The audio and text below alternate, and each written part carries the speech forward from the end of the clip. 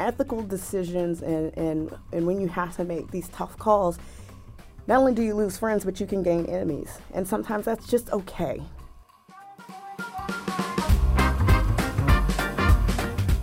This is Let Your Life Speak, an audio program highlighting the exceptional work of Sidwell Friends School alumni. I'm Brian Garman, head of school for Sidwell Friends, a pre-K through 12th grade independent Quaker school located in Washington, D.C. In this interview, I sat down with Kim Ford, the president and CEO of Martha's Table. So tell me about how you came to Sidwell Friends and when you came to Sidwell Friends. So, of course, I'm a native Washingtonian, and I went to Shepherd Elementary School. And my mother said that, the next public school, if you will, was not necessarily going to be the option that she wanted to pursue. And so I toured Sidwell, applied to Sidwell. I was lucky enough to get in, so I came in 7th grade. Okay. I was on Team South, and I remember that well. I remember in 7th and 8th grade, all my friends, well, the majority of my friends went to Jefferson, and some went to Deal, and I didn't necessarily want to be at Sidwell. I wanted to be with my friends, so I spent a couple of years, or at least the middle school years, being the class clown, if you will. Apparently, there's a time between 8th and 9th grade where the middle school and upper school teachers would get together and go through all the students. And they, I guess with me, they told me they spent a lot of time on me and my antics. And I was told, you should probably harness your power for good. And by that time, or at least certainly by 10th grade, I knew that I was going to be here and really settled in. And just, I guess change the way that, you go from being the class clown to understanding that you can engage people in a more productive way, if you will. Yeah. Well, when I met you in my first year as a teacher here, you were the convener of the collections, and you were president of the student body, and there was nothing about you that suggested class clown. Right? You were funny and engaging, but you also had this amazing presence in front of your peers. Tell me about that moment and what that meant to you to be in that position at Sidwell. Well, I really enjoyed being the student body president, co-presidents with Jesse Tompkins, and we really enjoyed listening to our colleagues, engaging with them, and really setting the tone for the assemblies. And when there were tough topics, because over the years, there were tough topics to talk through, to be compassionate and empathetic. When there were lighthearted moments, to embrace those. I have so many memories of different moments, not just being up on the stage, but in the hallways. Yeah. One of the things that people have always said, and it's really interesting, they say it at Martha's Table now, is I learned everyone's name, and I would walk through the halls and speak to everyone by name, and people say, how do you do that? Like, what's your trick? And I don't have a trick. I just naturally learned people's names, and at Martha's Table, I learned everyone's name in one day. And people were very impressed by that. But that has just always been something natural that comes to me. Yeah. What were some of the tough topics that you had to address as convener? There was an incident where there was a big party, and a number of people got in trouble, if you will. It was quite well known. It was a very large party. And again, a number of people got in trouble, and we as a school had to have a meeting for worship about, conduct and behavior and substances and other things of the like. And, to really reflect on how you can have appropriate fun and how other types of fun might cause harm to yourself and to others. And so that's one that I really remember. Yeah, and that's a tough position to be in as a peer leader in something like that, because there's a lot of pressure from your peers around what you should think on that. How did you navigate that? Well, yeah, I mean, again, both of the co-presidents were at said party. Yeah, So we had to be honest with the fact that, we were there as well. And again, just to own up, and in a position of leadership, you also have to step up and say, and own that and say, you know what, yep, we were there. Yes, these things happened. That is true. And to, again, go through that with your peers, but again, as somebody who's also there with you taking the responsibility. Yeah. So as a leader or as a human, you're always going to make mistakes. And so you have to find a way to respond to those. Right. Yeah. And you did that. And here's hoping. Yeah. And so you leave Sidwell, and where do you head from there? So I went to Vanderbilt undergrad. When I was a kid, I was very focused on what I wanted to do. I said I was going to go into the automotive industry and then into government and politics. It's exactly what I did. I designed my major in international business and Japanese at Vanderbilt. I used to design cars for Nissan North America. After doing that, I said, okay, well, now it's time for me to go into government and politics. So I went to the University of Pennsylvania and got a master's in public administration and was lucky enough to end up in President Obama's administration. So you were an appointee in the Department of Education, is that right? Well, when I was appointee, I was actually at the White House. I worked for Vice President Biden, implementing the American Recovery and Reinvestment Act. That's the stimulus bill. Right. $787 billion package. It's 2 years of my life I don't quite remember. It was very, very big, very fast economic stimulus package. And it's a once in a lifetime opportunity. I appreciated the time there, but it was the first time that I lived in DC in about 10 years. I mean, of course, I would come back for holidays and such, and you see flashes of change. But coming back and living in D.C., I was like, oh my gosh, what happened? Like, what happened to the city? And so I ran around the White House and I said, I'm from D.C., put me on a D.C. project. And so the Department of Homeland Security was consolidating their headquarters in an economically disadvantaged part of D.C., St. Elizabeth. And so they asked me to lead the neighborhood revitalization efforts for that project. And it was a really amazing experience. On the one hand, with the Recovery Act, the agencies would do anything that you asked them to do, right? I mean, it was hundreds and hundreds of billions of dollars. With the neighborhood revitalization, it was like, well, if you can make something work, great, and if not, oh well. And that became really frustrating for me. And so in response to a family member who asked me, who leaves the White House and goes to the junior college, I said, somebody who's trying to do something for the residents of the District of Columbia. And so actually, when my appointment was up, I was lucky enough and I'm very honored to have been offered the opportunity to stay. I actually went to the community college, which was new at the time. I knew nothing about community colleges. I was the director of college readiness and community outreach. And I loved it. I loved it, and within a year became Dean of Workforce Development and Lifelong Learning. Mm-hmm. And it was exactly what I wanted, the ability to be at a lever for change for the residents of the District of Columbia. You said that the city had changed in so many ways after your 10-year absence. What did you really notice that was different about your city? I mean, there were areas, like when I grew up, there were areas you absolutely did not go to that now people lived in and were out walking dogs at like 10 p.m. If you grew up when I grew up, Logan Circle was like not somewhere that you lived or dined or walked around.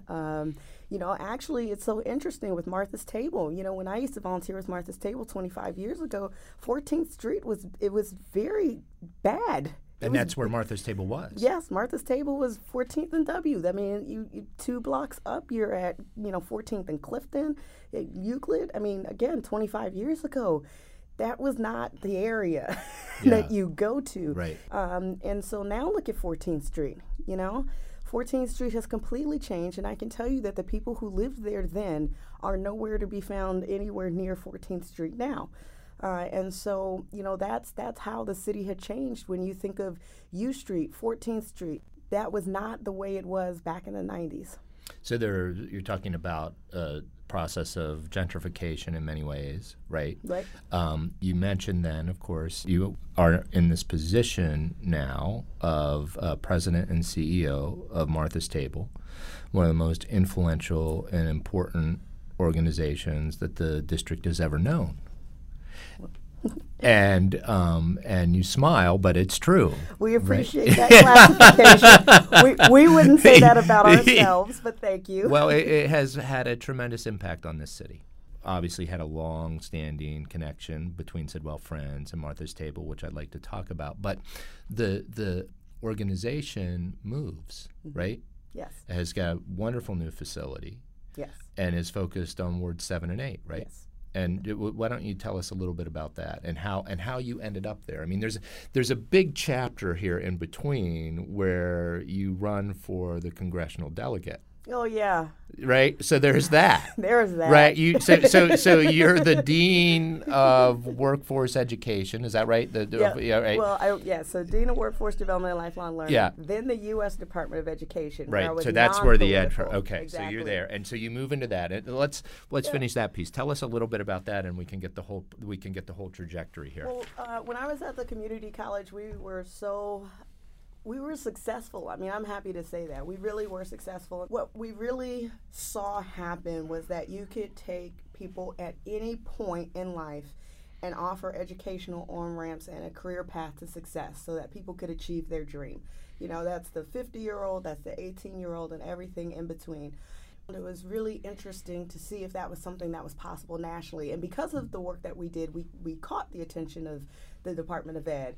So the areas that I had at the community college, career and tech ed, adult ed, correctional reentry ed, and all community colleges nationally, that was my portfolio at the U.S. Department of Ed. And what I quickly found out is actually you can't do what we did on the ground at the federal level for a number of reasons, but really basically the way that the funding is structured, the way of the political structure, we weren't able to do kind of what we did on the ground at a national level. And so then I quit and ran for Congress because that's what everybody does, right? Yeah, exactly. But in all seriousness, why I was having that moment again, I mean, my career has gone from national to local, and what I've been looking for are levers for systemic change. And my heart just started coming back to D.C. and my office at the Department of Ed overlooked the wharf, and watching the entire wharf get wiped out and watching them build these new structures, and I watched it every day, and it just pulled me. I was like, we have to do more. We have to be able to get D.C. residents involved. I mean, I could see the people who were working, on the buildings. I could see the cars and the license plates, and I'm like, man, here we go again. Like, what's going to happen to the people in that community? Are they going to benefit? No. And so that's why I ran. And I ran on an education and workforce platform because I believe that sits at the heart of everything. And then I was lucky enough after that to be selected president and CEO of Martha's Table, and I'm so humbled by that. And what drew you to that position? Again, it's the same thing I've been talking about, a lever for systemic change. Yeah. And with Martha's Table moving into a place-based initiative, and I've done some place-based work locally and nationally, that is amazingly interesting. So you talk about moving from 14th Street. A lot of people think, okay, well, they moved because the needs shifted, and that's true in part. But a part of going into a place-based initiative is that we actually know that what happened on 14th Street in terms of the economics and the development and the business and all of that, that's going to come to where we are. The difference is whether or not the people who are there now can stay and thrive. And that's the work that we're in. Because again, we can't pretend like this stuff isn't going to happen, but it can happen with the people, with the community. So again, they can stay and thrive. And so that's what all of our work is revolving around now, at least our new work. And we still have a presence in Northwest at 15th and Columbia Road. We still have our free food truck that goes out every McKenna's day. Wagon. Absolutely. Yeah. And we thank you for all those sandwiches that the young people make. Yeah. We go through 10,000 sandwiches a week. Yeah. 10,000 sandwiches a week. And honestly, if only 8,000 come in, we have to limit the number of sandwiches that we can give out to people. And that's not what we want to do. So again, we really do thank you. It's really important. We also have our Outfitters Boutique where people can shop for children's clothes and adult workforce attire at no cost. That's on MLK. And our brand new headquarters are 2375 Elvins Road, Southeast. It's beautiful. Amazing facility. It is. It's the most beautiful building you will ever see. And we always welcome anyone to come visit us. Yeah, and tell us about what's happening in the building right now and how that building is becoming a hub for change and support for the community. Well, absolutely. So, over these past, this is our 40th year. We're very excited, strong 40. So in the building in Northwest and in our Southeast headquarters are educational campuses where we have nationally accredited early childhood education centers where we support young people 6 weeks to age 4. Yeah, it's a beautiful school facility. It is. So we have a school within a nonprofit. That's what Right. we always tell folks. We also have lobby markets at both of those locations where people can come in and shop at no cost for fresh fruits and fresh vegetables. We see about 100 people a day at both locations. And then, as you mentioned, the hub. So the building is 57,000 square feet. It's all glass. It's beautiful space, and it's what the community asked for. We sent advance teams out before we even came and said, what do you want? And people said, we want open space, we want glass, we want something that just treats you with dignity and respect. And so I see people out in the community and they'll say, I helped you build that building. And I'm like, oh yeah, did we get it right? They're like, yeah, you got it right. It's amazing. One of my favorite stories is that we had some folks waiting for the lobby market, and I saw a seasoned citizen, went over, started chatting with her, and she was distraught because they have a fit and wellness class, and at a place that said that they were taking all their space back for kids for over the summer for camp. And they didn't have anywhere to have their class. So he said, you can have your class here. So now every Tuesday and Thursday, we have about 40 seasoned citizens doing their fit and wellness class. That's great. But that's really what the building is for. Yeah. It's really meant to be a community resource to support things like that. So you've been there or will have been there a year in April. Yes. What has surprised you about your tenure so far? I don't know about surprise. What I'm really excited about is the fact that we have such an amazingly dedicated team. We have people who just really show up every day for the mission. I'm really pleasantly surprised about the credibility that we have in the community, because before we moved, there is a high level of distrust in this area. Not surprisingly, this is a community who for so long didn't have any resources, and then you've got a lot of organizations who are just showing up, and it's kind of like, who are you? What do you want? Like, who are, I don't know. I don't know if we can trust you. But again, because we've done everything community-led, we're seeing the benefits of that. People coming in and knowing that Martha's Table is there for them. They know that we don't have some savior mentality of, we read some book and therefore we know that this is what we're going to do and you should do. No. Everything that we do, literally from our community dinners to new programmatic areas, comes from the community. And I'm also really excited about the fact that the work is showing results. I mean, we've seen, even since I've been there in April, these jumps in everything, right? So we have our lobby markets. We'd have 40 people a day. Now we're again over 100. Our community market, which is our once-a-month market where we retract everything up, much bigger market. Used to be 100 folks. Now it's over 250 every month. Our community dinners, same thing. So we're seeing in a fairly short amount of time an incredible uptick. And again, I think that goes back to the credibility and the fact that we treat people with dignity and respect. This dynamic is really important, right? The being able to engage authentically in a community. Yes.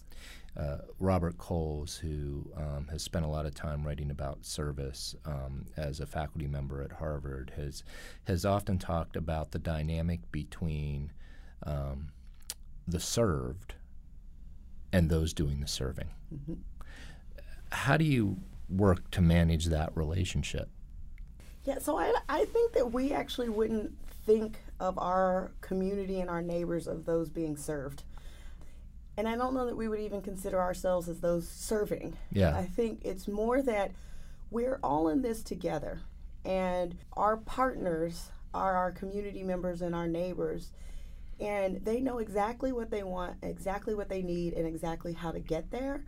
And we happen to be in a place where we can bring what they say they want, which is we would like resources, we would like advocacy, but we don't see that as, us doing something to you and you're receiving something, because I believe we receive so much more than them, right? Is service the wrong word? Should we be looking for, what kind of paradigm should we be thinking about here?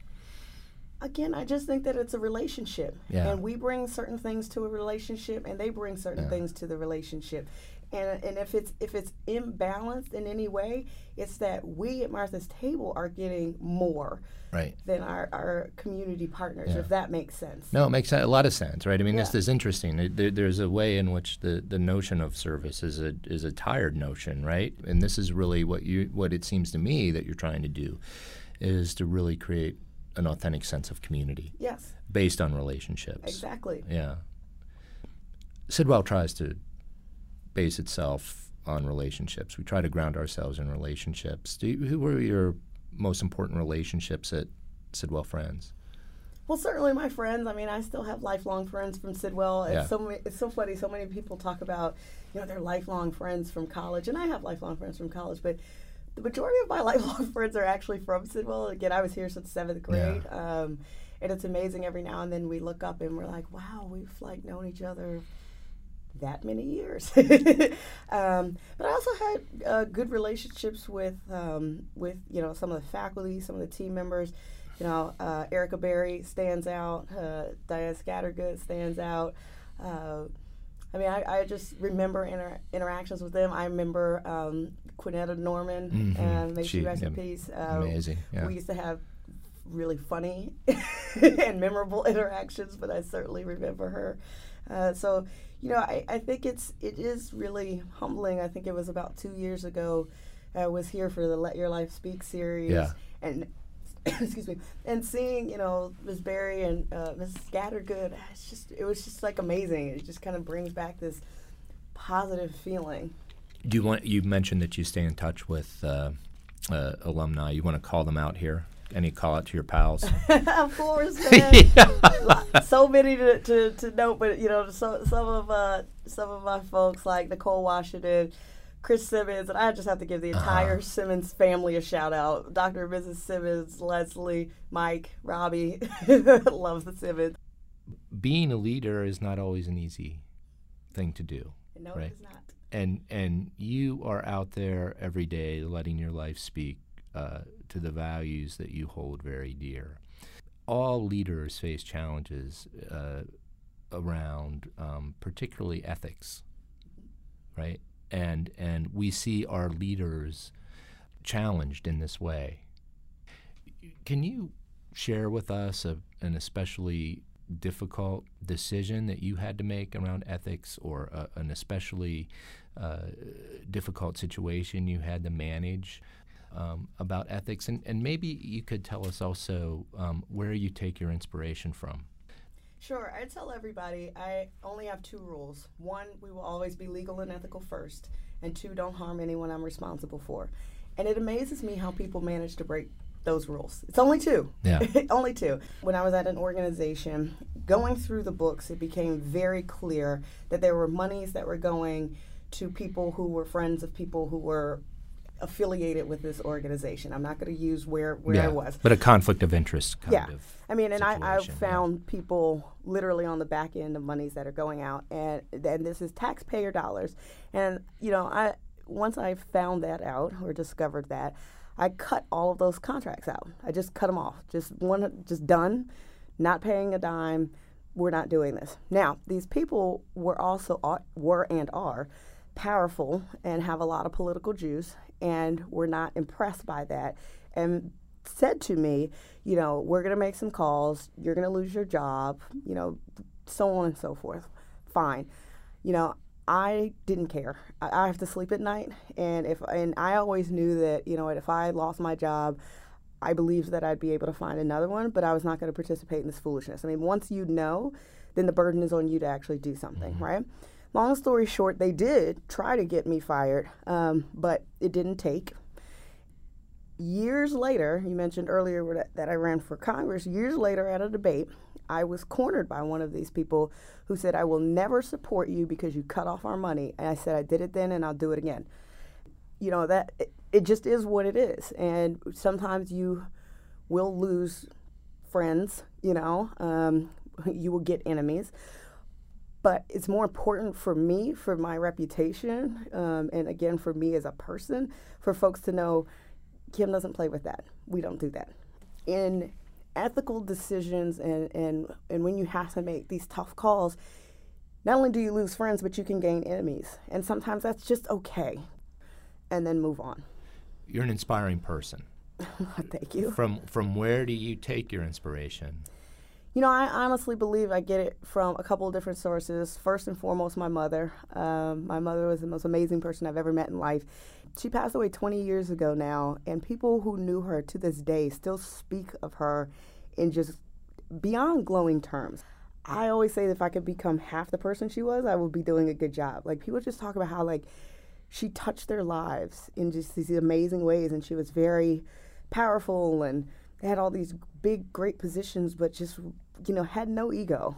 And so I remember that. And I mentioned earlier about me learning names, and I think I got it from her. I mean, we would walk through the halls of Congress, and she would know everyone from the security guard to the maintenance official to Senator so-and-so, and she treated them all the same. And my other inspirations really come from people. I mean, I draw my energy from people. And I've just met the most amazing people in the world. Like, the students that I had when I was at the community college, it's the most resilient folks you've ever seen in life. People would say, oh, those students have so many barriers, and, they didn't finish high school, or, they need to pull themselves up by the bootstraps and da-da-da. And I would say, like, they always talked about it as a second chance system. I'm like, when did these folks get a first chance? You're talking about them as if they've done something wrong. They got to put some skin in the game. They got to do. And I'm like, here's the thing. They are awesome. I got a quality education. I was exposed to diversity of ideas and people. I was given all of the tools and support to be successful. And then you have these amazing people who, again, have never been given a first chance. They didn't have a quality education. They didn't have a support system. And yet they are still fighting. They get knocked down and they get back up. I just source from that. You hear people's stories about housing instability, domestic violence, substance abuse, and they get back up. And they're still trying to pursue their dream. Like, that is amazing. How do we not invest in that? Yeah. We find ourselves in a moment where people are less willing to invest in those opportunities, which I think is one of the trends that makes Martha's Table even more important today than maybe it's ever been in the district, right, in terms of how the district has changed over the last 10 or 15 years. What sort of inspiration, if any, did you take from Sidwell Friends? Well, yes, I mean, I think a lot of I think all these things are kind of conflated, right? In Sidwell, what I always talk about was the same concept that everyone was the same. Like, the fact that we didn't have valedictorian, salutatorian, like this equality across the board. Anyone can get up and speak in meaningful worship. Even with our student body government, it was still very flat in the sense that everyone's voice mattered and everyone's voice carried the same weight. Sidwell, at least when I was there, was a school that was very tolerant for the time. I remember there were other schools where people did have issues at the schools with bullying and so on because, maybe they didn't fit a certain mold. But at Sidwell, we were accepting, come one, come all. And I think that was, at least in my perspective with some of the other schools, we were at the forefront of that. And seeing that you can have this melting pot of people from all these different backgrounds and races and ethnicities and religious and sexual orientations and socioeconomic status. I mean, and we all came together and we all were fine. I mean, I don't remember it being a negative bullying place where if you were of this, then people would kind of attack you. And I think that those principles have really stuck with me. And again, the equality and the importance of the diversity. I just think that those things have always stuck with me. We have had this long connection, Sidwell Friends and Martha's Table. What would it look like to deepen that connection? Well, we love everything that Sidwell has done. The third graders saved our Lyft partnership. Thank you very, very much for that. Tell us a little bit about that since we're here. So it's a great story. Yeah, no, it's great because, one of the things that we do is we understand our community and, transportation is a big issue in the area where we are. It's limited, it's expensive. So we were looking for partners to help make sure that people could participate in the lobby market. It's great to have something. We're trying to have access, but if you can't get to us, that's obviously an issue. So we embarked on a partnership with Lyft where you could get a ride for $2.50 to our market or to Giant or Safeway in Ward 7 and 8. And it was a 6-month pilot, and it was scheduled to end. And the wonderful third graders from Sidwell wrote Lyft like all these letters that said this is a great partnership. Don't end the partnership. How could you do this? Why would you end this? It was great. And it went viral, and it basically publicly embarrassed them. And so they extended the partnership. Yeah. So that was great. That's a great example of how you can make a difference. Absolutely. Right? Each day, any one of us has the opportunity to have an impact on someone else. Absolutely. Right. And sometimes in the smallest of ways, I mean, opening a door and smiling at someone can mean the world to them. And it's really, really important to understand that. So I think in terms of deepening our partnership, please keep the sandwiches coming. And the soup, right? Yes. The vegetables. Yes. The long-standing Yes. activity for us. Exactly, because, McKenna's always has a hot meal. Yeah. And so the prep on vegetables Yeah. goes into whatever the hot meal of the day is. Sidwell, supports giving back, so we would love to see more Sidwell volunteers, which would be great. You mentioned all these volunteer opportunities. Can you maybe explain for local alumni what ways that they might be able to get involved? Like, maybe a few options that would be possible for them. Absolutely. So we talked about McKenna's Wagon, the prep sessions, Yeah. and also going out on the wagon. Which is an amazing experience. It's the greatest experience. We are looking for drivers in particular, so I'll put that plug in. Our lobby markets are open one is open from 11 to 4, one is open from 11 to 3, and that's something where you assist neighbors who come in and they shop. And everything, again, we do is with dignity and respect. So everything is a very highly simulated experience. So you get a basket and you shop, and the person bags you up. And so we have lobby markets. I mentioned the joyful markets. Those are about 3 hours. Obviously after school, it's right when the kids get out. Okay. And These are at the elementary schools. These are at all elementary schools in Ward 7 and 8. And again, Tuesday through Friday, there's 4 going on a day. So there's always an opportunity there. We have events all the time. And so if someone's like looking for, an evening event, like our community dinner or our community market, those are once a month. So that's an opportunity. And the other thing is, I mentioned our Outfitters Boutique. You can volunteer at it. It's our boutique where you shop, again, at no cost for children's clothes and adult workforce attire. And again, back to the highly simulated experience, you actually get a credit card, and we load credit on the credit card. Yeah. And so you go up and you swipe out, and a retail associate checks you out. But there's also an opportunity to donate clothes. I mean, we are always looking for clothes, really all ages. Yeah, because the adult workforce attire goes really quickly. Okay. And again, obviously folks needing clothes for employment is very important. But again, also to clothe the children. And so that's something that we're seeing an incredible uptick in people coming into Outfitters. Okay, and good. we rely on donations. Yeah. So if we don't have your size, we don't have anything. So there's for a real you. need there. Yes. Yeah. What are the biggest needs you see, especially where Martha's Table is located in Ward 7 and 8? I would say the biggest need is people to be in a career with a family-sustaining wage. And when we go back to what the goal is that the folks who are there now can stay and thrive. They're going to have to keep pace with the economics that are moving. Ideally, you want them to move faster than the economics moving, because it's great that we're making millions of dollars of investments in 6 weeks to age 4, but those young people are not making financial decisions for their households for like 18 years and probably longer. So if we invest all of this in these young people, only to have them thrive in PG County, that's not really what we're trying to do. Mm-hmm. So this has to come when we talk about like the 2-gen model, and not just families who are connected to Martha's Table, but that whole community that we talk about. The income, it's not at a place where people will be able to stay. And so you have to be able to find ways to move that income.